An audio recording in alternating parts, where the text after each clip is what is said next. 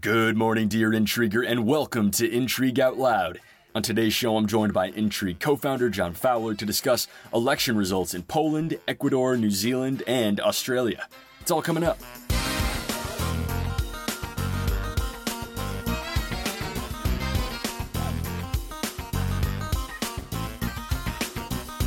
Hey there, John. How are you? Very good, Ethan. How are you? How was your weekend? It was good. We were just talking beforehand about my newfound love of squash, and I take it you're a bit of a player as well. Well, I'm not much of a player, but I enjoy it, and I bring a good spirit and attitude to it. Let's leave it at that. That's all you need. That's all you need. Well, I'll tell you what. I also mentioned this before, but we have to cue in the listeners on this. My legs and glutes, John.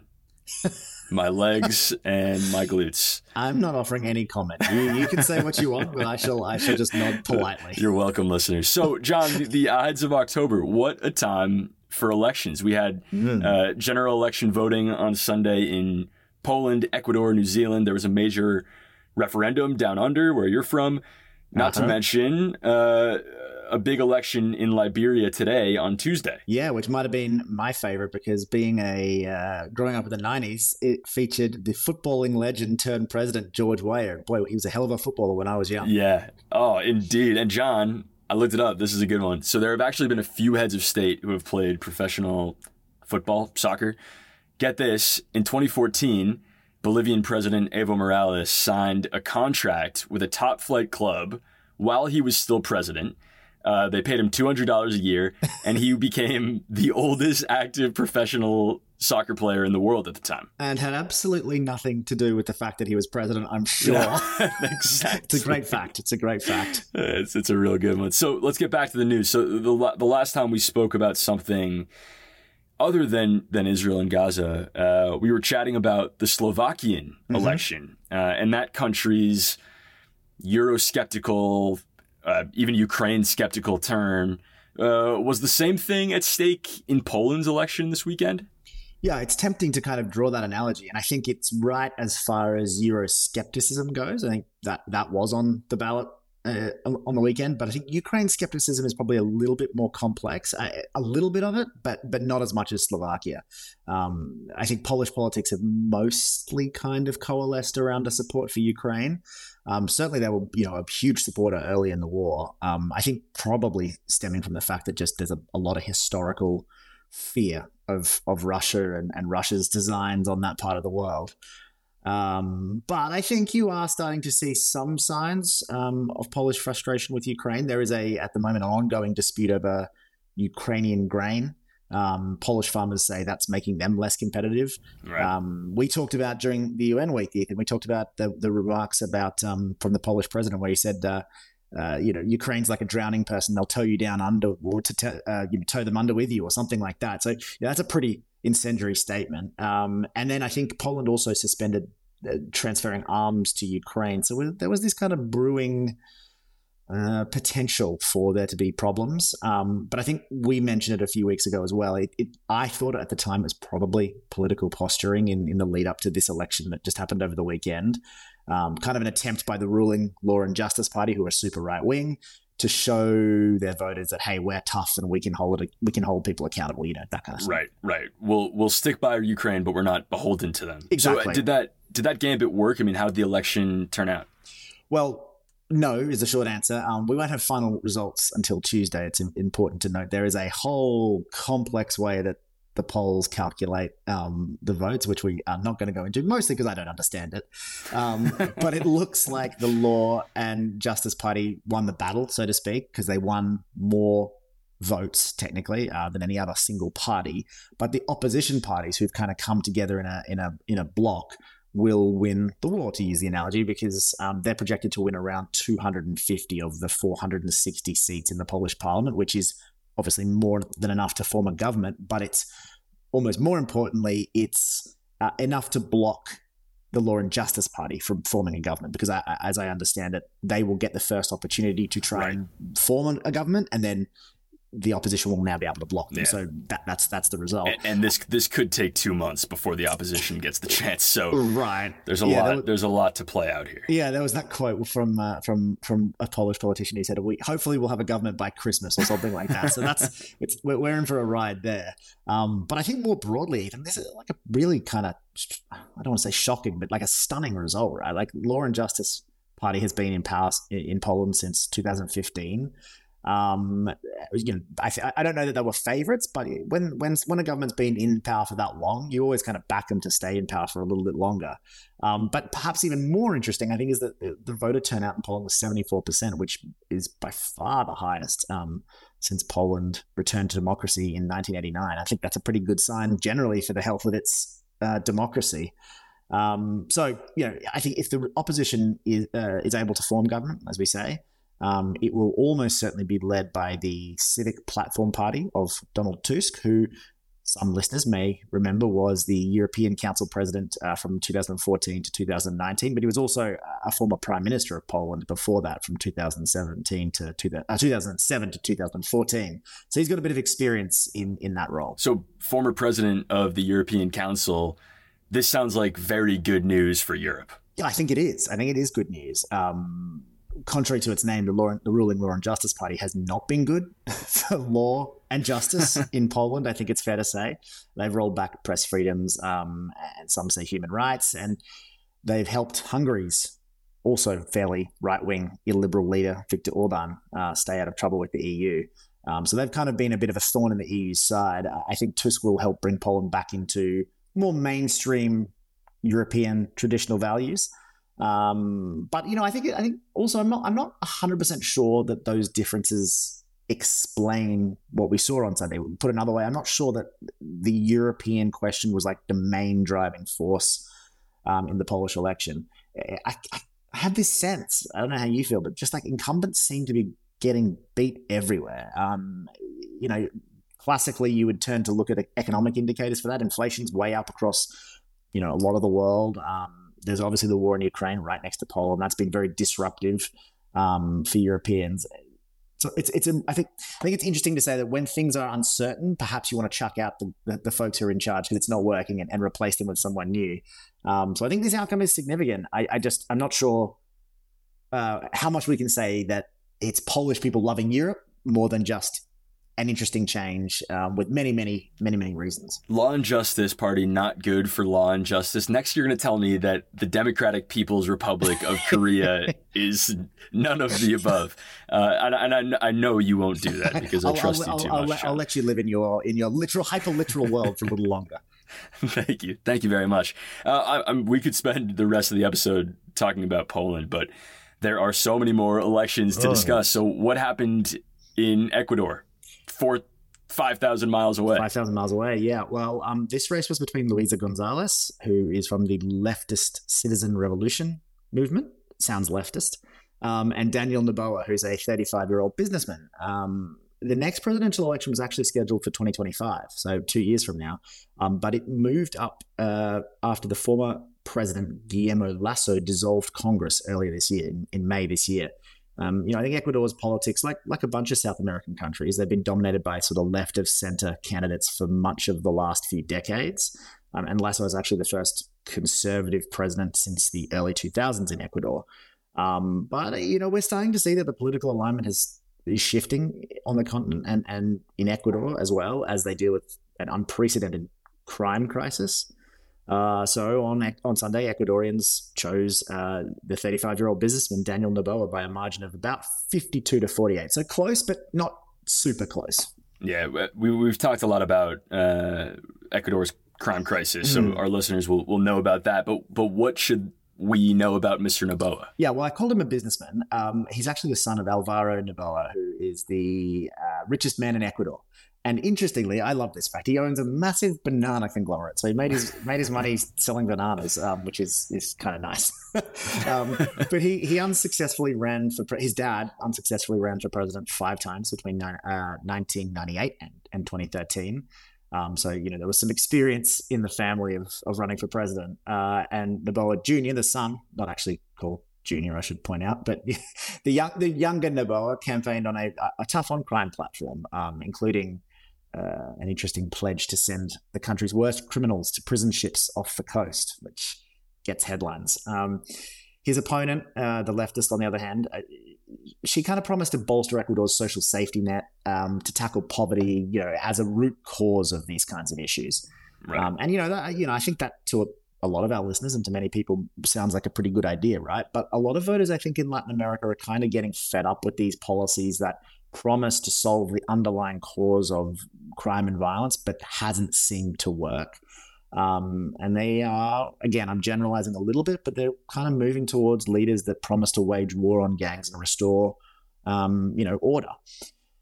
I also think in this case, voters were probably drawn to Noboa because he's talked a lot about the economy. He's smart, he's Western educated, he's vibrant, he's new blood. He's 35, as I mentioned. Even if his dad is a 5-time presidential candidate who's the wealthiest man in the country. But I see your point. I guess he did a pretty good job of convincing people that he's not his dad. But yeah, I think he is seen as new blood in the country.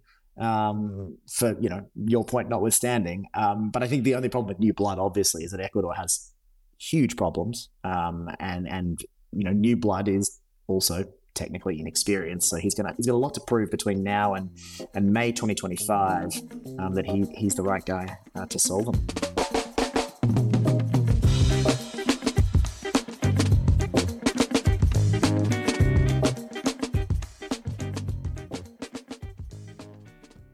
Today's episode is sponsored by Patent Drop. If you love international intrigue, you'll love Patent Drop. It's a twice-weekly tech briefing that will keep you on the front lines of innovation. Patent Drop's team of investigative journalists scour the U.S. patent and trademark website to uncover the revolutionary ideas that indicate the direction big tech companies are taking our future. Check out the show notes to learn more. All right, welcome back. So it's almost time to go down under, John. But before we do, we've got to stop off in New Zealand, which held its general election this weekend too. They did. New Zealand, the arch enemy. No, I'm obviously kidding. the land of beautiful mountains and great rugby and Lord of the Rings, I guess you might know them from. And yeah, obviously until very recently, one probably I think maybe the most famous prime minister in the world, arguably, maybe Jacinda Ardern. Certainly the most famous female leader in the world, I think. She was kind of a leader, I think you might call, of the aspirational kind of empathetic left. She was very, very, very, very good at communication, I think is it's fair to say. And she led New Zealand, through a couple of crises. Obviously, we had the COVID pandemic, which I think a lot of people think New Zealand did really well through that period. New Zealand was, came out of that pretty unscathed, but she didn't get as good marks, I think, for her economic management over her prime ministership. And then in January, she stepped down. I think pretty unexpectedly, she kind of made an announcement and said she was resigning, and she passed the reins of her Labour Party to a longtime MP and ally named Chris Hipkins. Now, cynics, Ethan, would say that she jumped ship right before she knew she was about to lose an election. Because, and I'm going to let you guess this one. Yeah, I think it's because New Zealand, like Poland and Ecuador, elected some new blood. It's opposition. Exactly right. We have this theme running of incumbents getting handed their marching orders. And I guess the incumbency advantage does seem to be a thing of the past. The new blood here won't win. I'm not sweating, John. I'm not sweating thinking about 2024. Yeah, exactly. It's an optical illusion. Let's leave that one there, I think. Less said about that, the better for our blood pressure. In this case, though, the new blood in New Zealand won't win by much. I think it was a pretty tight election in the end, but it seems that the Conservative National Party, led by a guy called Christopher Luxon, will be able to form a coalition in Parliament with another Conservative party in New Zealand. And I think what's interesting here is to give you a sense of how much Labor's support collapsed in this election. They won 50% of the overall vote in 2020. But they won just 27% of the vote this time around. That's a precipitous drop. It's pretty clear that voters were ready for a change. Yeah. So what do we know about Christopher Luxon? Well, I'll be honest, I didn't know anything about him because he's a relative newcomer. He only entered politics in 2020. So the last parliamentary elections, he got elected, and he pretty quickly rose to the ranks to lead the National Party in 2021. And now, obviously, he's going to be the next Prime Minister of New Zealand. He was a bit of a known entity to New Zealanders, I'm told, because he was the former CEO of Air New Zealand, which is the country's flag-carrying airline. And it must be a pretty good airline too. I've not flown it in a long time, but it must be pretty good because I'm not sure that any other country, particularly not the US, Ethan, we wouldn't be in a rush to elect the CEO of American Airlines if my most recent experience is on AA or anything to go by. I think the opposite. We'd send them to jail. But Luxon ran on a pretty classic conservative platform of lower taxes, fighting crime. He interestingly said, and again, I'm not an expert on this issue, but he was talking a lot about reforming the country's healthcare network, particularly for the Indigenous Maori population in New Zealand, because he says that creates a two-tiered society between, non-Indigenous and Indigenous Maoris. So I think that's interesting. But I think we'll have to wait and see how he governs. And most importantly, I think whether he can kind of bring down New Zealand's 6.7% inflation rate. Yeah. That probably won him a lot of votes, I think. Yeah, I mean, like you said, it's fun to kick out the old guard, but, you're expecting the new guard to make changes. These are not easy problems to solve. John, that last bit about the Maori actually is a perfect transition for our next and last country, Australia, which held a referendum on The Voice this weekend. First of all, what is The Voice? Yeah, well, I know what you want me to say here, because I feel like someone on our team, I'll pretend it wasn't you. Is that a singing show? I was like, I'm here to tell you it's not the singing show. Same name, different thing.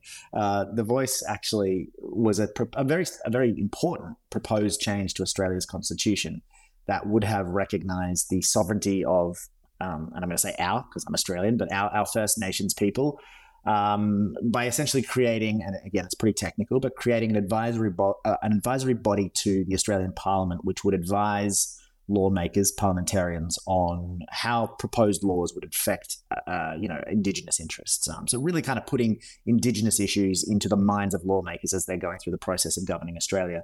The proposal is I think it's a couple of years old now, but it hadn't been brought forward for a referendum by previous governments because they were conservative and they didn't want to bring this issue forward.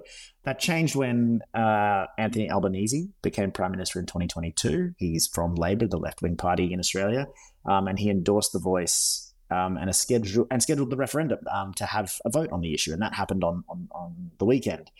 After months of campaigning, and I think it was a couple of months in the end of campaigning, The Voice was really comprehensively rejected by, I think, a nationwide margin of around 21 points. And again, very quick digression, to pass a change to the constitution in Australia, you need to have a majority of individual states vote for the amendment, and also a majority of people across the country to vote for the amendment. And it didn't pass in a single state. It didn't win a single state, and it lost the national vote by a significant margin. So it was a rout. It wasn't close. Not a single state. I mean, that's a huge loss for supporters of The Voice, but it's also a huge loss for Albanese, who became the spokesperson, a big advocate for this cause. Is he in trouble? Could this spell trouble for his government? I think you're right. I think by tying himself to this issue and then being so roundly defeated, the kind of conventional wisdom would be that is a damaging political blow. And right. It may well be. A referendum on him. Yeah, right. And I think that's probably fair. My gut still says it's probably not going to be. He's got support within his own party. He's relatively newly elected. The previous government was in power for such a long time that I think it's probably a little bit early to kind of say that he's on the ropes or anything like that. But I think it'll certainly, affect his popularity and what he's able to achieve. I think if I might step back for a second, what I find interesting about this is that over the last few years, over the kind of campaigning period, public polling kind of showed a ton of support for The Voice. This was like a relatively popular idea. In fact, I think as recently as last December, over 60% of Australians said they'd vote in favour of The Voice. But, I think what we saw happen over the weekend was in large part driven by what we kind of see elsewhere. People are concerned about other issues. And, it's not that they can't do multiple things at once, but I think that they're not paying the kind of attention that a constitutional referendum requires people to really be up in arms and really care about this thing. And I think this is was maybe seen as a little bit of a sideshow. Right. I mean, there was some slogan. There was a slogan that said from the no side, if you don't understand it, vote no. Yes. This was just sort of a convoluted, confusing issue for a lot of voters. I think they were pretty successful in making that argument. I think, again, those on the ground in Australia, and obviously I'm not there, they might have a little bit more to say about the tactics of the no side. I think there's widespread claims of misinformation, sordid tactics, that kind of stuff. But I think ultimately, again, being an Australian, I think we're just fairly resistant to change. In my lifetime, we've rejected one referendum before about becoming getting rid of the British monarchy. That was defeated as well. So I think we're just like not boat rockers. We're kind of, if it ain't broke, why should we fix it? And of course, again, without going into the details of Indigenous issues in Australia, most Australians have no idea of the challenges that are facing Australia's Indigenous population. And for those who do have an idea, I think they would say that the situation is very much broken and very much needs fixing. But again, Indigenous Australians make up about 4% of the overall population. So these aren't issues, as you rightly say, that touch many non-Indigenous Australians' lives in a way that they're really going to sit down and engage and get exercised about. Vis-a-vis, maybe the economy is something that is far more in people's minds. So unfortunately, sometimes it is as simple as that. And I guess there's not much more to say about it than that. Well, John, a tour de force, 4 countries. We traveled the world together, and it was a pleasure. Let's say we do it again soon.